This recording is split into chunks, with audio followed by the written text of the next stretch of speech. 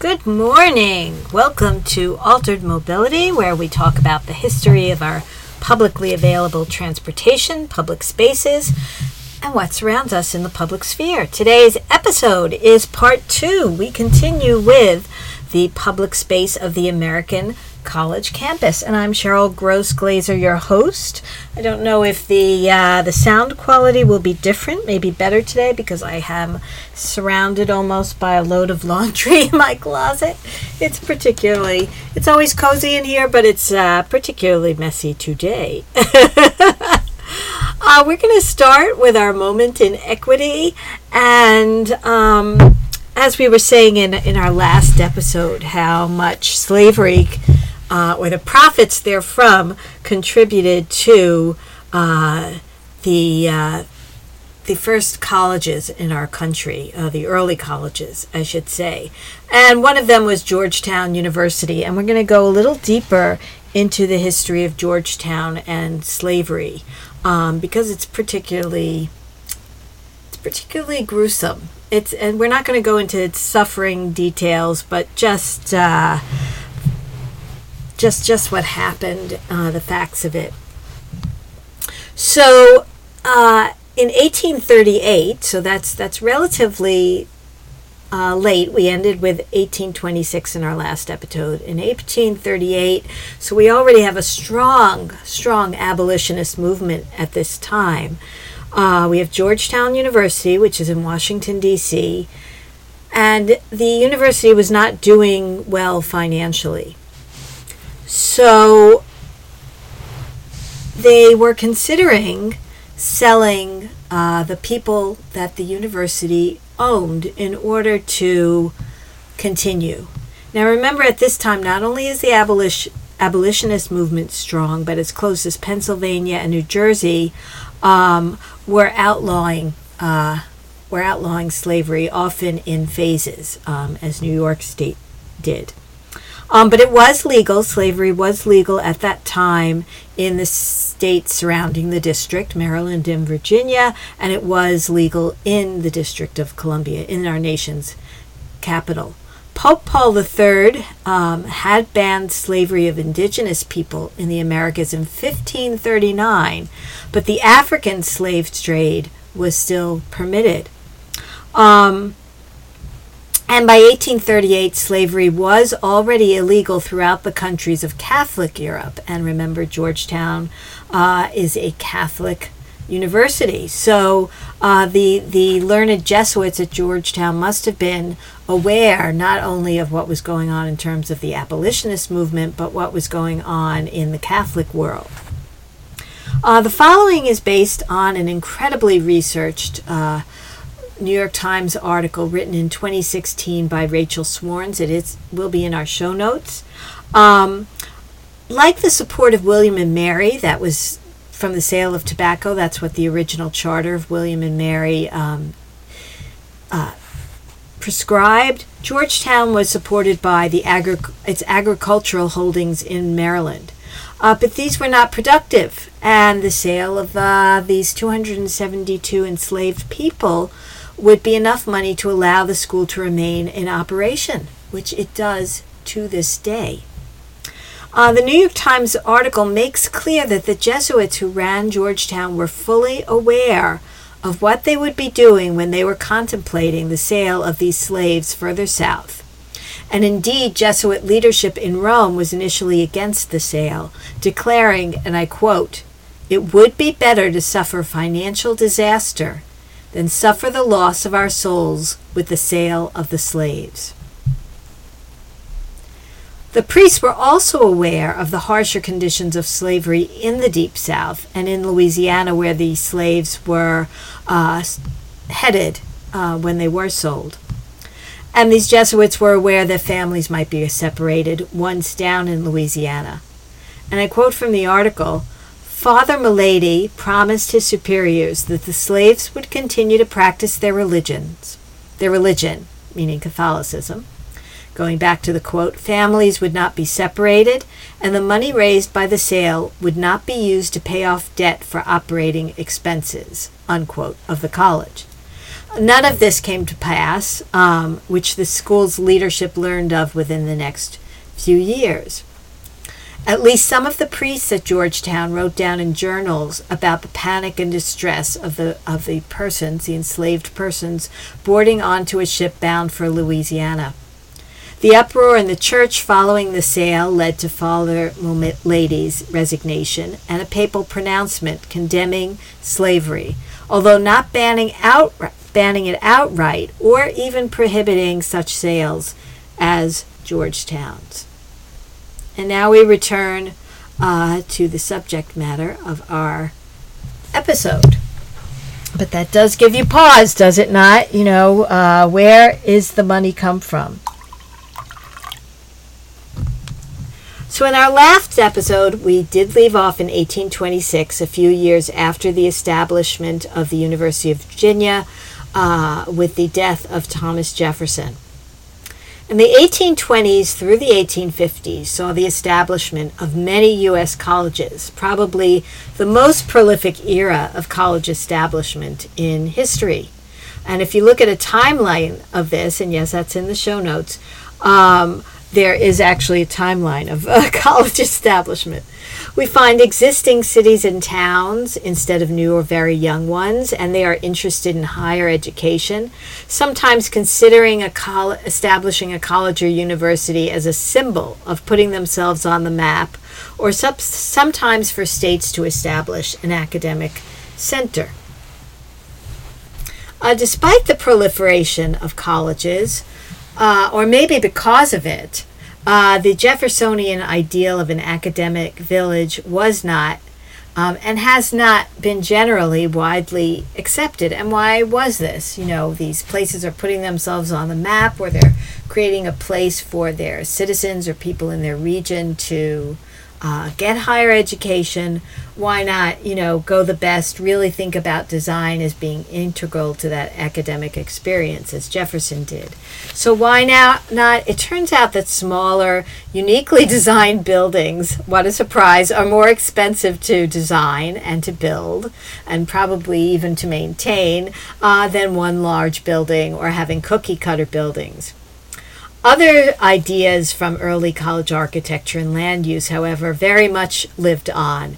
Expenses and the relative wealth of institutions and their purposes all played a role in the physical structures, and even whether a college had any grounds at all, any public space at all. Oberlin is a good example. There we have an existing town, and the college was built around the town square. Oberlin was a little unusual in that it was co-ed, whereas most colleges of the day remained separate for either men or women. Vassar, one of the seven sister schools to the Ivy League, now itself co-ed, reflected a trend toward rural environments, though not anywhere so remote as to seem like wilderness, but to keep impressionable young women away from what in 1852 the founders of the Valley Union Seminary, not cemetery. That's quite the mispronunciation there. Valley Union Seminary in Virginia called Peculiar Temptations. We know what that was. We didn't want those young ladies going out and experimenting. So these can be impressive buildings, usually one building in these colleges. And in Vassar's case, the building, its original building, had the most interior space of any building in the entire U.S. until the Capitol was completed in 1868. And Vassar's case was a women's college in an area that had, certainly in the Northeast, plenty of colleges already. But as you go across the country, you get that boosterism effect of places establishing colleges because we're here, we're important. So, of course, one thing you have when you're important is a college or university. These colleges were also built with an interior focus sometimes, even though they had the one building on a family-like domestic atmosphere rather than a town-like setting. In contrast, though, you had places like women's normal colleges, which were teacher colleges, and they were less grand, usually made up of one building, and not really thinking about that academic experience necessarily. It should be noted that many men's colleges of the mid-19th century were also one-building affairs. Again, we're thinking being a little cheaper on the one hand, and sometimes on the other hand, oh, we'll build this one building and it'll make a statement, as opposed to having a bunch of smaller buildings. So as quickly observed at Vassar, one building for 400 students did not promote a home-like atmosphere, and there began a preference for smaller, home-style dormitories. And in steps in is another character from American University whose name is known, and certainly made his stamp on the American college campus. Frederick Law Olmsted. So we have Frederick Law Olmsted coming in, and the Morrill Act, also known as the Land-Grant College Act. And these two kind of changed the game to some extent, maybe even rethought or further thought out that Jeffersonian ideal. And a little factoid is that Senator Morrill and Olmsted knew each other. So each state with this Land-Grant College Act could define its own version of the People's College. This was a few years before the Civil War, so we're not talking all people. We are talking white men in general.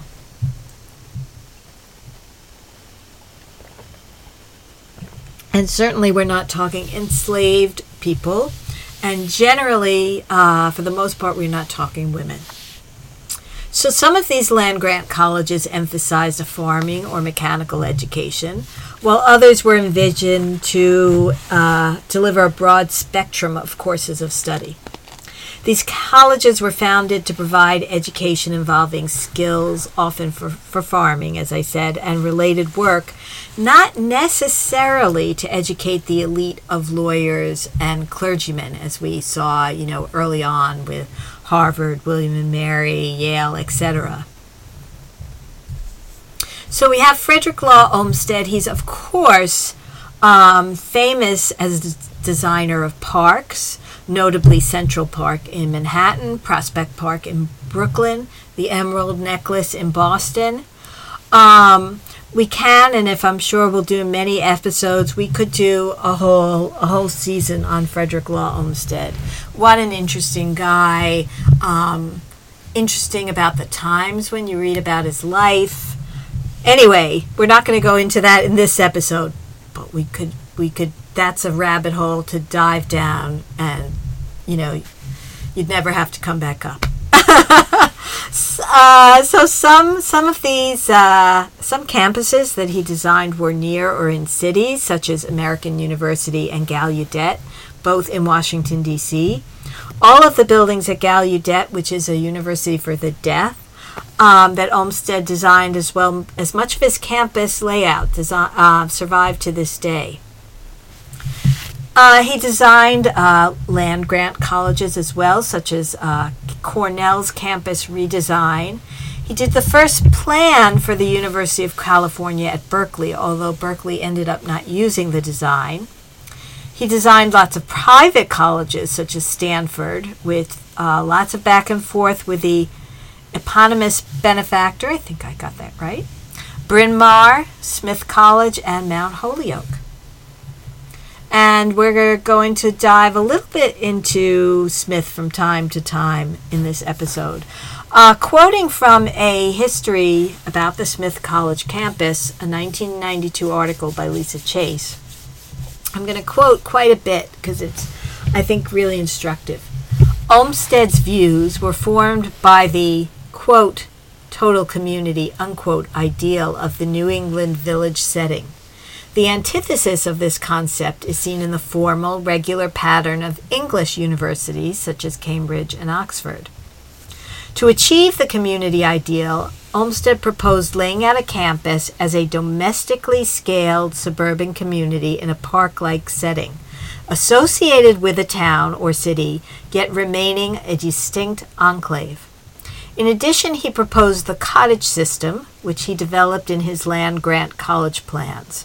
The cottage system opposed the custom of housing students in barrack-like dormitories, recommending instead large domestic houses containing a respectably furnished drawing room and dining room for the common use of students, end quote. And these would have rooms for generally 20 to 40 students. And the reason why we talk about Smith, because if you visit Smith College today, what Ms. Chase describes from Olmsted's ideal is Smith College. Its design and placement in relationship to the town of Northampton, Massachusetts, those house-like dormitories, the kind of meandering way of the campus, and how buildings are set to one another. It's really quintessential Olmsted, and it's a lovely campus, and Northampton is a great town to visit. So even if you're not there even if you're there unrelated to the college, it's a decent place to go for a few days. So Olmsted's first college design was in 1866, so we're talking right after the Civil War, for Berkeley, when it was still a private institution, and the college planned to transform farmland on San Francisco Bay into a campus. Olmsted conceived of the campus as having an integral relationship with the community, but neither wholly in the city nor wholly rural. So that's again what we heard described about his ideal. He drafted a plan envisioning a community, including the college as a naturalistic park. And if you go to the Emerald Necklace in Boston, or Central Park or Prospect Park, you really get the feeling of what he's talking about. He departed from this usual barracks and created these private-looking homes, but the plan was abandoned. Another departure from the conventional college planning for Olmsted was the lack of symmetry in terms of spatial layout of the campus, and a rejection of the practice in many places to erect that one large building that would either house everything or almost everything in terms of classrooms and students. His goal was to be picturesque rather than formal. Later in 1866, he planned what became the University of Massachusetts, right outside of Amherst, much further from a big city than Berkeley. He planned an old-style, walkable, pretty suburban neighborhood with public common space or park, something more like old sections of Brookline, Massachusetts, than Levittown on Long Island in New York, or any other post-World War II suburb. So when he's thinking suburban, he's not thinking exactly like suburban today. He's thinking, as I said, more like Brookline, Mass, or Garden City in New York. Like Berkeley, however, this plan was not adopted. So it's interesting that he's both in fashion, but not necessarily being embraced. Because the Morrill Act required that land-grant colleges have an area for drill exercises, like military drill exercises, the University of Massachusetts plan had included a village common that could double as a drill ground. Despite the early rejection of plans, Olmsted's plan did win him fans, and he had commissions to design other colleges. He designed what became the University of Maine, then Gallaudet, then the Pennsylvania Agricultural College, and the Hampton Institute in Virginia, and Cornell. At Cornell, Olmsted was forced to accept a typical quadrangle, as the founder, Ezra Cornell, wanted one, and the college had already begun its construction. Iowa State University, I'm using the modern name, was next, soon to follow, and keeping the one large college building it had begun construction on. We have Kansas State University, both Kansas State and Iowa founded as agricultural colleges, Michigan State University, and Olmsted's desire to avoid one large building and his idea for common large houses where students would live were rejected by these new state-funded agricultural colleges. His park-like layout, there we go, was embraced, but the large buildings, those large buildings that he wouldn't have liked really and weren't his ideal, are now often the center of these colleges and their iconic buildings. As I said, that one exception is Smith, which is still a women's college. It was chartered in 1871, founded in 1885, and it embraced that cottage system and continues to. Women, one of my daughters indeed was one of them, live in these beautiful yet homey groups. There's 30 to 60 young women in these large houses. There's single rooms, double rooms. There's usually a few larger gathering spaces. There's smaller dining halls throughout campus, but not one at each of these houses. Julia Child went to Smith, and there's indeed a Julia Child Day at Smith, then with food that reflects her cooking, although I would guess probably not quite the level of French food. So the design and building of Smith, which took place over decades, spanned from the end of Frederick Law Olmsted's tenure at his landscape and design and architecture firm to his son's hegemony at the family firm. And it's a nice illustration of the preferences. We have preferences of client versus trends in style and professional expertise, with the firm insisting on keeping to a set master plan and being quite demanding about details, even about how to cut the shrubbery. Among Smith's leaders, there was talk about expenses every time someone from the Olmsted firm would communicate. And according to the Chase article, by the time Smith was being built, styles in architecture were changing. Some of these styles we'll discuss later, in a way that reflected the immense wealth and tastes of the Gilded Age. But Smith also keeps to another part of the design, which was its botanical gardens. Those large houses, meandering paths instead of grand vistas or huge quadrangles, and new buildings were not always built according to the master plan. What did bode well for Smith and for the ideal layout of Olmsted's academic vision was the hiring of successive landscapers who had been trained at Kew Gardens in England, who each stayed for decades. And I'm going to quote in a second from Chase, and whose, quote, cunning and stubborn defense of landscape from the depredations of builders and architects, unquote.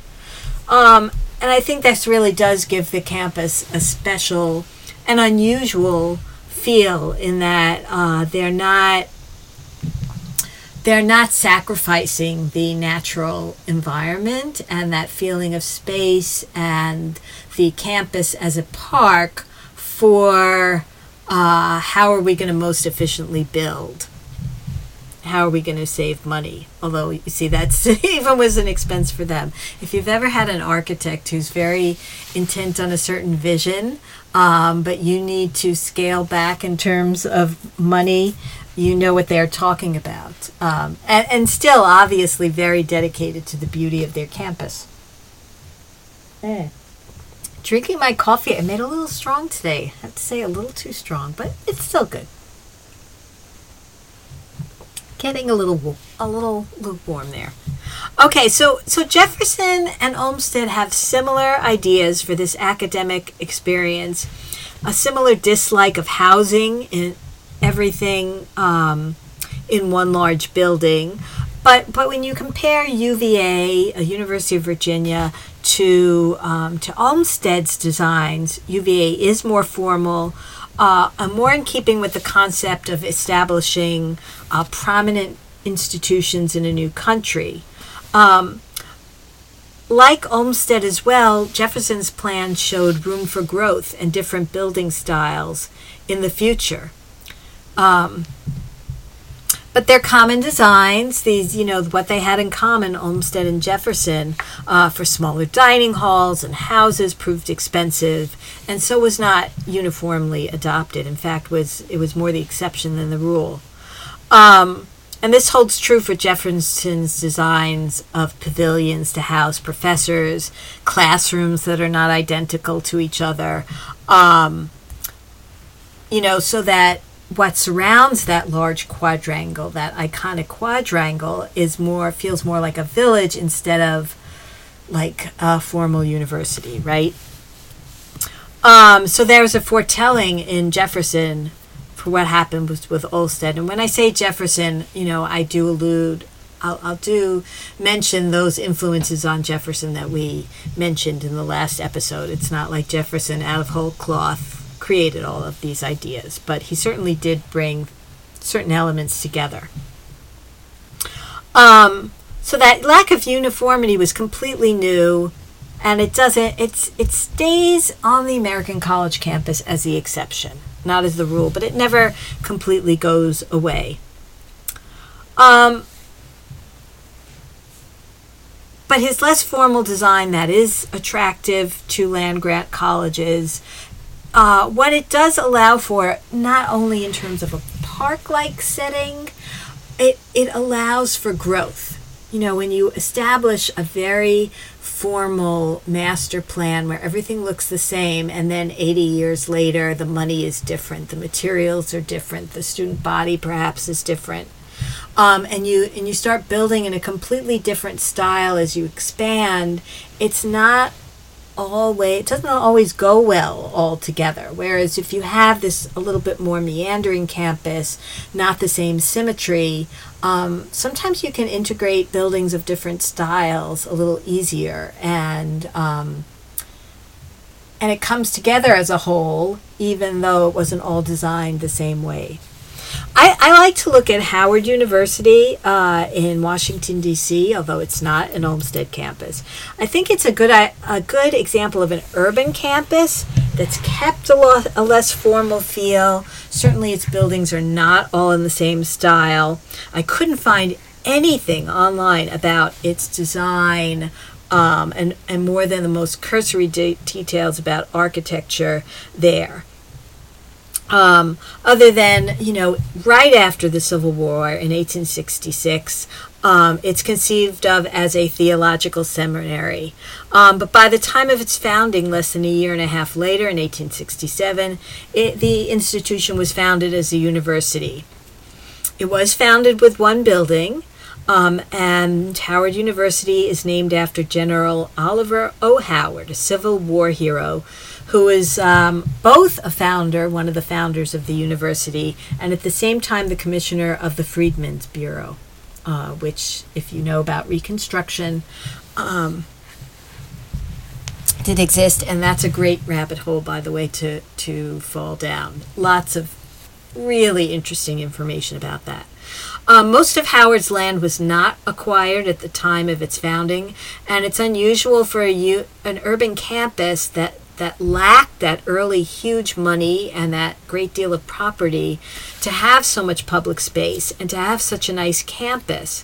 But I have to say, I do prefer campuses where there's both plenty of public space but not that kind of matchy look.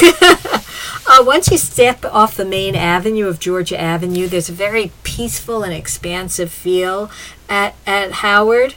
And I would contrast on the other side Boston University, which doesn't really feel like it has much of a campus, although it does have campus spaces. Howard has a much more campusy, greener feel. And maybe part of that is that Howard is a little further out, although it's still in Washington, D.C. It's a little further out from the center of the city than Boston University is from the center of Boston. Washington University in St. Louis is a nice example to bring in at this point because its founding and development are both similar and in stark contrast to Howard's in terms of design and architecture. Although I'm going to call it Wash St. Louis, was it's a lot shorter than Washington University in St. Louis. Although Wash St. Louis was founded in downtown St. Louis as a school to educate immigrant workers who were poor, the school later acquired land, and the grounds designed by Olmsted, and the buildings were designed by the firm of Cope and Stewartson, winner of a national competition that the university held. They were designed to look like Oxford and Cambridge, and if you look at the images of this school, it is very formal. And this is what one of my kids had a paid visit there and called Wash St. Louis a matchy-matchy campus, that everything just looked too much alike, and this was not someplace she was going. It's a great school, and it is. So don't turn it down because, necessarily because of that. But it was a school that, unlike Howard, which stayed true to its core purpose, I have to say here we have Wash St. Lou transformed from its immigrant worker roots. Maybe I wouldn't say turned aside, but maybe expanded way beyond that. And I don't know what the college does to this day in terms of addressing immigrants, or whether, it's completely turned aside from that. I don't know. Many colleges were designed in whole or in part by the Olmsted Brothers firm after Olmsted passed away, or after he retired. So you have the University of Rochester, University of Indiana at Bloomington, University of Chicago, Louisiana State University, and the University of Mississippi. Private colleges with some Olmsted firm designs include Yale, Brown, Princeton, and Harvard. But these were designs that were less like the paterfamilias, the first Frederick Law Olmsted, and they were more formal. If you look at any of those images, much more formal. Almost from the start, land-grant colleges capitalized on the altered view that physical exercise and sports belonged on campus, with sports teams and rivalries playing an important role in fundraising and school spirit. For older liberal arts colleges, this was a big change from the attitude that such activities had no role on campus. They had nothing to do with the scholastic purpose of a college. However, they all began to construct sports facilities, some as early as the 1860s.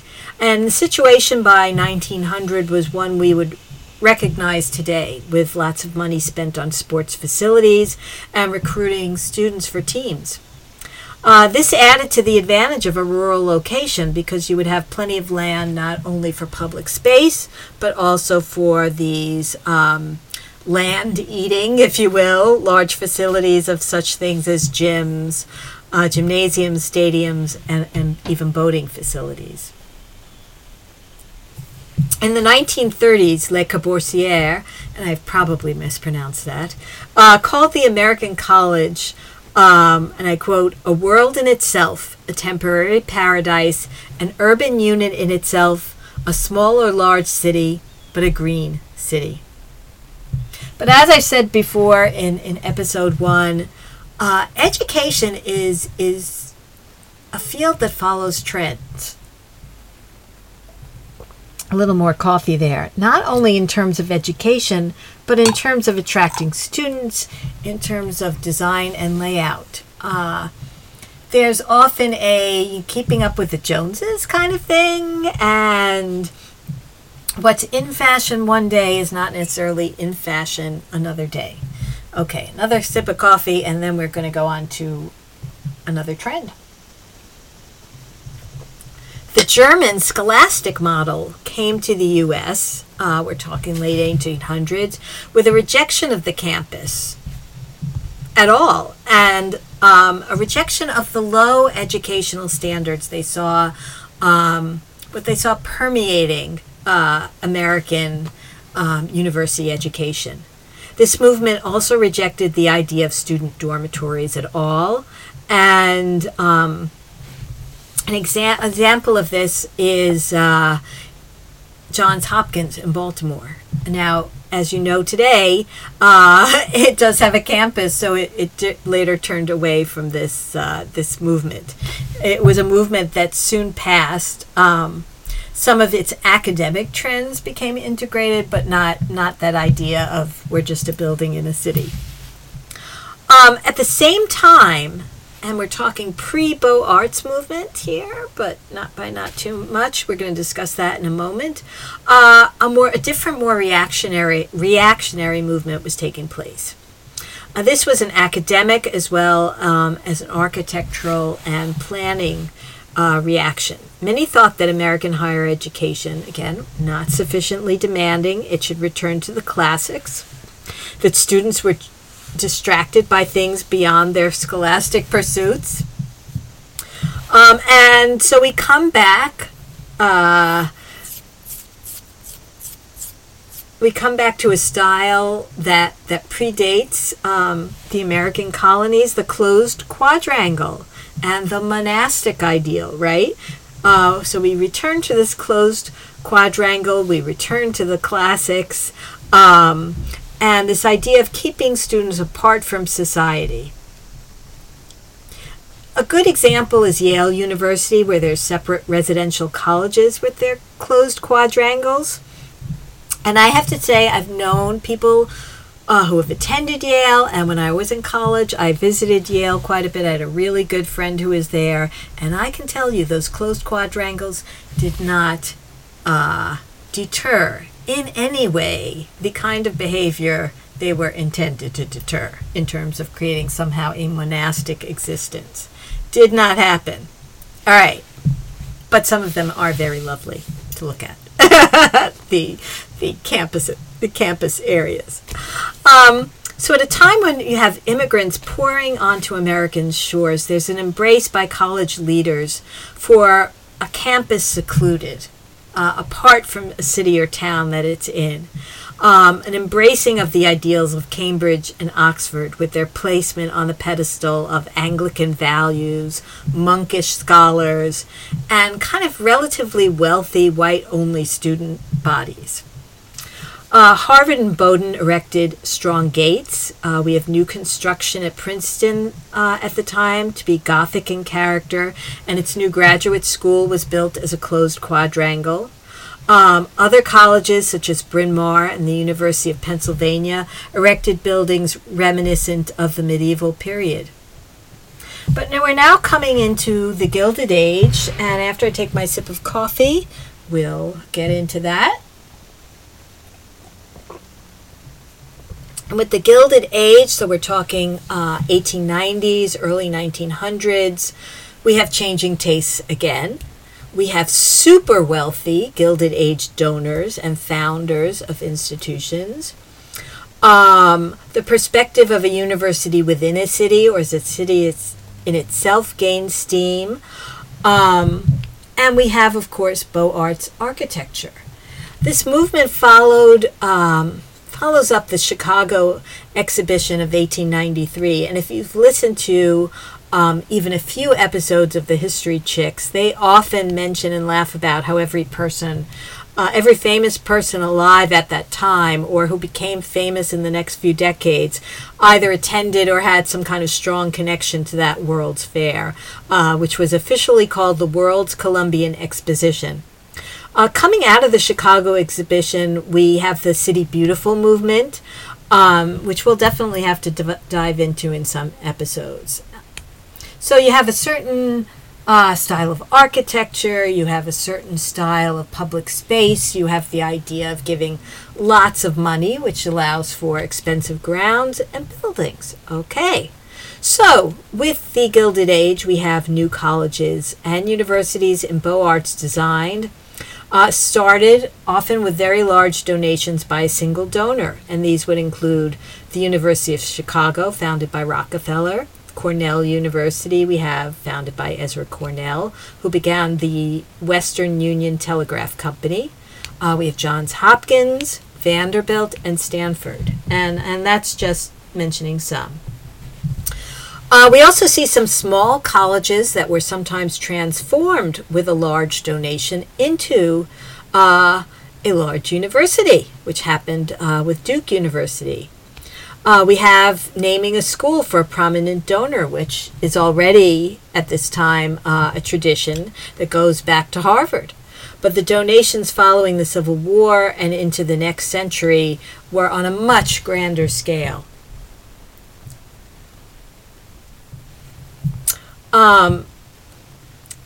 Tying an earlier era to a brash, affluent one, in some ways, is the designing of Stanford University. We have Leland Stanford, who was a governor of California, and he was president of the Central Pacific Railroad. In Stanford's case, he and his wife decided to found a university after his only son unexpectedly passed away of typhoid at the age of 15 while traveling in Europe. And Stanford and his wife found this university, and in fact, they named it after their son. The official name of Stanford is, I think, has Leland Stanford Jr. in the name. We also have a classic example of a wealthy, outspoken donor with strong opinions and a sense of style that's not necessarily well matched to the designer that he hires. So he hires Frederick Law Olmsted to draft this master plan, not to do the architecture but the layout, and he recommended there's a recommendation by Olmsted for a design similar to what he had advocated for at land-grant colleges. But no surprise, Stanford wanted something that was more flat in terms of terrain and a more formal design. He didn't want anything to look like a humble academic town. In a way, there's something reminiscent at Stanford of almost a more formal UVA, if you're going to think about it, an academic village, but one that doesn't have small-scale buildings. It's much more formal. You're thinking Italian villa more than something New Englandish, if you will.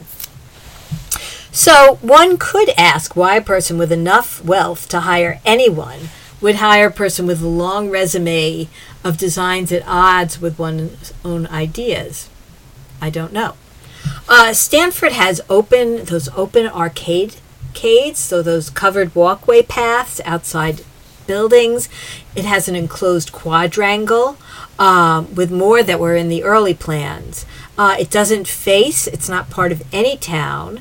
So again, that's, if you think about the time that it was built, early 1900s, we're getting away from that. Stanford also hired an architect in addition to Olmsted, and this architect seems to have acted partly as a go-between. And he, of course, Stanford also completely rejects the cottage system of housing.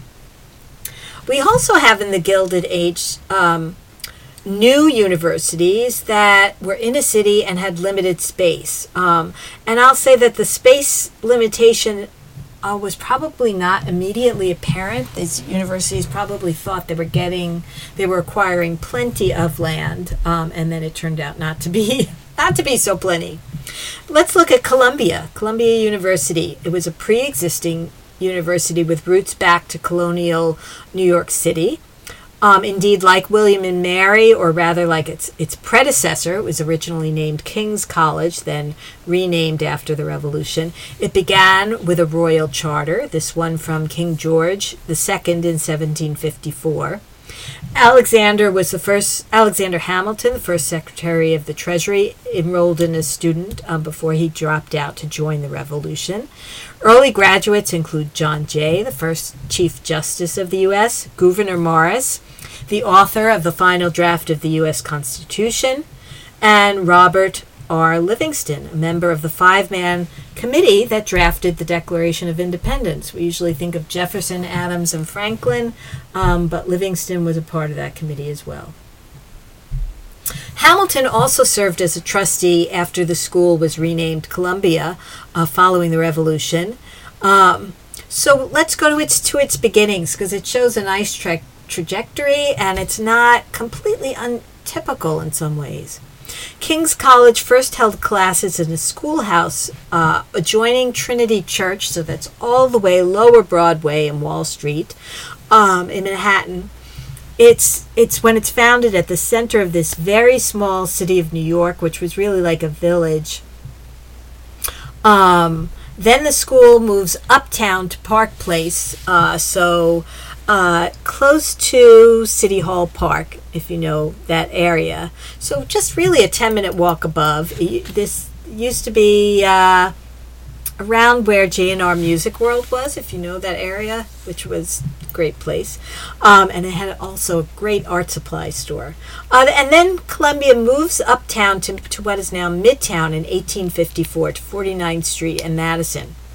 However, With expansion, Columbia's divisions are scattered around, and so, in 1892, the university purchased a 4-block parcel of land uptown on Broadway and 116th Street. It's by no means the boondocks at this point, but if you think about a 4-block area, we're not talking about that much land. So, not really thinking about a huge amount of growth. It's not far from Harlem. It's an easy walk from the already growing Upper West Side. We're now many years past when the Dakota apartment building was constructed in 1884, and you'll see Dakota was where John Lennon lived, Lauren Bacall lived. And there's early photos of the Dakota like as this outpost with nothing around it. And we're way past that. And the Dakota, by the way, is at 72nd Street and Central Park West, right by an entrance into the park. A lovely area in the park, by the way.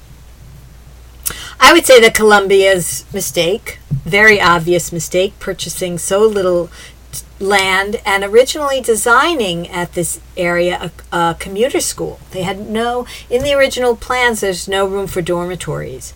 If you want to see a fabulous view of the central part of this Columbia campus, there's a movie that really captures it well. I mean, in addition to looking up photos on Google. And the movie is called Still Alice. It's with Julianne Moore and Alec Baldwin. It is a very depressing movie about early Alzheimer's, but Julianne Moore plays a professor. I think she's a professor. And she runs on the campus. She's walking across the campus in different scenes, and so it's a really nice movie to see the campus. By the Beaux Arts period, it's recognized that a large open space was an important feature of the American college campus, a natural center of the campus. And its preferred over a square was this elongated rectangle to make obvious visual points at either end. A classic early example of a Beaux Arts campus is the U.S. Naval Academy in Annapolis, Maryland. And I have to say, I haven't been there, although I've been to Annapolis. But the photographs show a very formal campus, pretty separate from the city, with grand buildings, a parade grounds, a large quadrangle, as well as off to the side a formal, what looks like a drive up to a French chateau or an English estate. And this formal area is called Tecumseh Court. For the Indian warrior, Tecumseh stands watch over the site of noon meal formations for the Brigade of Midshipmen, normally held at 12:05 p.m. weekdays during the academic year, schedule and weather permitting, according to the website. This is a very pristine campus, much more pristine, than, for example, than you'll see at Columbia or MIT, another Beaux Arts campus. Because it is separate, the newer buildings are set off in such a way that you really can get a feel for what the Beaux Arts campus was like when nothing else was there. And you can see them without looking at the modern additions to the campus. As Venable pointed out in his book, and I talk about him in the earlier episode. He wrote a book that I referred to a lot, and it's in the show notes. These campuses, these Beaux Arts campuses, are lavish. They're evocative of Louis XIV architecture. They're very urbane, quite different from that New England rural town, suburban kind of town ideal of Frederick Law Olmsted. And in terms of color, they're also much brighter buildings.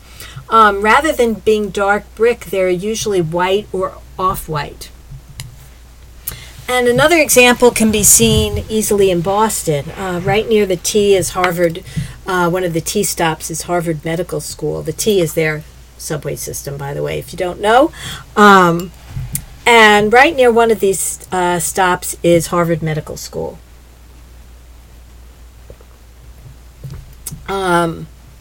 Though we don't have a campus apart from the city, we have one that's off and open to a regular street, and that's why it's so easy to visit, and it's so accessible to public transportation.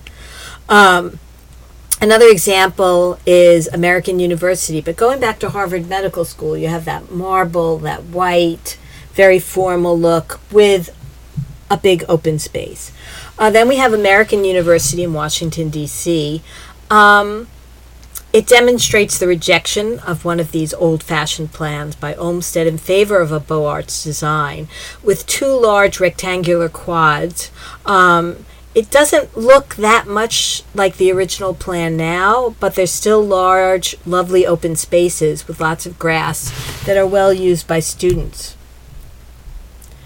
By 1900, this public space, generally a quadrangle, whether closed or not, was considered a critical element, a must-do for the American college campus. And the Jeffersonian ideal for a long quadrangle was now in vogue. So today we consider the center of that original campus of the University of Virginia with its rotunda at one end, now restored, as a classic of campus design. But there is also parallel open spaces on either side of this famous quadrangle. Unlike many universities situated in larger cities or smaller cities that have grown exponentially, UVA has really managed to retain its beautiful open spaces and its feeling of being a collegiate town and having that atmosphere that not every large university has been able to do. But campuses that have been designed with UVA in mind, no surprise, reflect more the times in which they were planned, often. These include places like Carnegie Mellon, whose plans include a large quadrangle and some smaller open spaces off of it, but on a quite closed campus. This is similar to the plan for Johns Hopkins, which rejected its earlier, no commuter school origins. The plan for the university then very much, it was not in the center of Baltimore at the time, is of a closed campus with a large quadrangle as a main public space. And it's a lovely campus. The Beaux Arts interpretation of the UVA design can be seen in Atlanta at Emory, in Houston at Rice University, and at the University of Rochester, and in Los Angeles at UCLA, among others. Now, these campuses today have integrated additions and substantial changes over the decades. So some universities more, some less, have sort of kept to these Beaux Arts designs. I'm not going to explore the different architectural styles of Georgian versus Mediterranean architecture. We have some campuses trying for the feel of a UVA versus some constructing what it evokes like a Roman imperial feel, something more MIT or Columbia or Naval Academy. I would say more MIT or Naval Academy or Harvard Medical School that have that Roman imperial feel. Venable also talks about the early 1900s as a time of a wholesale rejection of this earlier Olmsted type of design with the haphazard building arrangements and the park-like setting. Ironically, the Olmsted firm, we're talking generation 2 or 3 now, it participated in many of those projects which reject that those earlier preferences of its founder. Some older schools, such as Princeton and Yale, saw redesigns or lesser changes throughout these eras. Another school that adopts a plan with changes was the University of Wisconsin. Oberlin, in contrast to many schools, managed both to protect its existing open space and to add open space, which is very unusual, as it both rejects and implements some of the Beaux Arts comprehensive plan. There were master plan competitions for campus designs were very much in vogue. So such schools as Berkeley, University of Minnesota, and Carnegie Mellon held these big competitions. None other than the wife of William Randolph Hearst funded the competition at Berkeley at a tune of $200,000 in 1899 dollars. The prospectus called this a project to build a city of learning. I'm going to pour a little more coffee at this point. I don't actually drink that much. I just want to say that in my own defense. Okay. The belief among the supporters of the early University of California campus at Berkeley was that a grand, beautiful campus would prompt the legislature to equally match the grandeur of the university's design with its largesse in tax dollars. So this is kind of the opposite of many of these land-grant colleges or other kind of colleges which said, we'll save money, we'll build the one building, right? Berkeley is sort of like, if we build something great, they will come, and they're going to want to maintain this because this is going to be a jewel in the crown. The Berkeley competition winner was a Frenchman named Émile Bernard, and he created an urban plan for a Beaux-Arts campus. Bernard's plan, however, was never realized due to necessary adjustments for topography and because he refused to stay in California to be the supervising architect. So what happens when you say, here's the plan, realize it on your own? The next architect comes in and has ideas of his or her own. So instead we have one of his competitors replacing him, and who also replaced most of his plan. This architect, John Galen Howard, was American, and like his countrymen peers in the competition, he envisions a more spacious design, less city, more University of Virginia, with a central mall, university buildings along the sides, with the eye drawn to a domed structure at the end of the rectangle. The University of Washington in Seattle is a beautiful example of the Beaux-Arts style of architecture. A child of the Columbian Exposition held in Chicago in 1893 is the Alaska Pacific Yukon Exposition, held in 1909 in Seattle. It produced a Beaux-Arts layout and temporary buildings. Only some of the buildings were constructed to be permanent, but those and the layout remained. And it's interesting that in 1900, Wash U in St. Louis breaks ground on its campus. And then in 1904, before its students were using it, the initial campus at Wash St. Louis were leased to host the 1904 World's Fair. So an interesting juxtaposition there, that this is a very popular kind of architecture, popular kind of layout, and it's multi-use to some extent. If you've seen the Judy Garland classic movie Meet Me in St. Louis, you know that it takes place at the cusp of this World's Fair that was held in St. Louis, with the final scene being at the fair. Now, Beaux-Arts did not necessarily mean buildings designed in the style of the early Columbia and MIT buildings. It also meant the campus layout. Many colleges chose colonial or Georgian styles of architecture to emphasize their patriotism to America. Johns Hopkins is a good example of that. Rice University in Houston is an example of having expansive public spaces, large quadrangles of formal paths and grass with Gothic architecture and covered walkways, somewhat reminiscent of University of Virginia, but also reminiscent of Renaissance Europe. Here at Johns Hopkins, we have campuses that are in major cities, but are really completely apart from them. They're oases from the surrounding communities, as opposed to being parts of them and accessible to them. The Beaux-Arts craze also reached existing campuses with their lack of uniform styles. So we have Princeton, Oberlin, never executed its plan to completely redo Oberlin. Their master plan was embraced by the college president, but nobody else. So most interesting is the work of this. We have one architect, Charles Zeller Clowder, who planned mostly Beaux-Arts campuses, but with medieval buildings designed, which turned and And I'm going to point to the University of Colorado here because to me it's so odd to think of the University of Colorado on the one hand and medieval design on the other, because if you've seen the University of Colorado, it doesn't look medieval at all.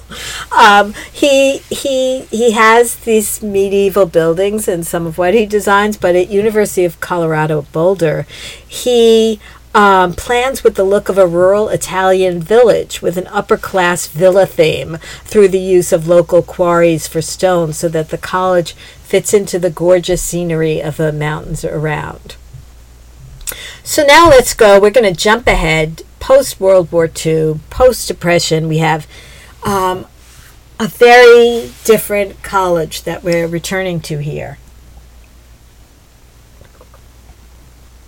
Okay, the coffee is getting colder and colder. I will say that, but it's good. And it's 90 degrees outside, so, it's fine that it's not hot. And I don't like iced coffee. Okay, so post-World War II, right? We have the GI Bill, and we have changing times, and we have an America that's on the rise. So we have increasing enrollments.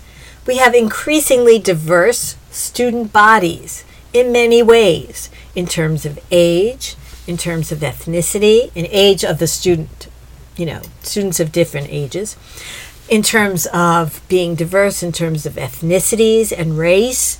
You have students of very different socioeconomic backgrounds coming together, and in terms of gender. So we're really opening up the university, and we're adding many, many students. And so we have, ever changing perspective on the role of the college and university in life. And of course, architecture is changing as well. We have planners and administrators who are developing a keen awareness that these master plans were not necessarily being followed to the letter, and being adhered to happily ever after. So, it's, do you have a master plan? And if you do, is it something that envisions change? Something more a la Frederick Law Olmsted, who saw that, you're designing a campus that is going to be a living, breathing entity, and that will be added to over time and changed in different ways. So although the new colleges have been founded and campuses built following World War II, many more have undergone additions and renovations that have not adhered to earlier conventional college architecture or neatly laid out quadrangles. Coherence was still, perhaps for some, a Platonic ideal, but it was sometimes an impractical, impossible goal over time. So 2 examples of buildings constructed as much for visual effect without an emphasis on matching, and in terms of having different kinds of public space, are the 3 chapels built at Brandeis University, or Kresge Auditorium at MIT, which is across my sister's college dorm, by the way.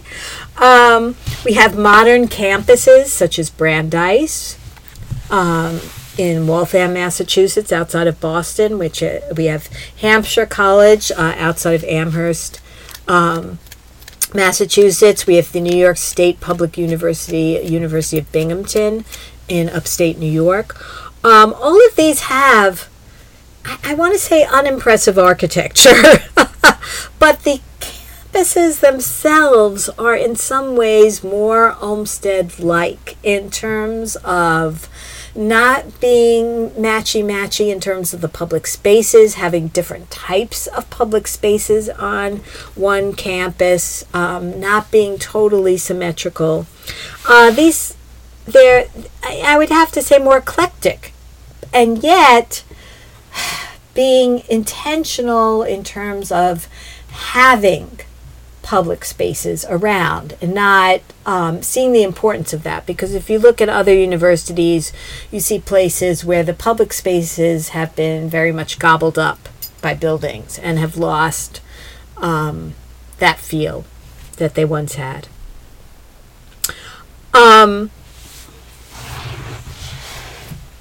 We have other universities that completely lose that Olmsted ideal because they've built high-rise dormitories without the luxury of having smaller dorms.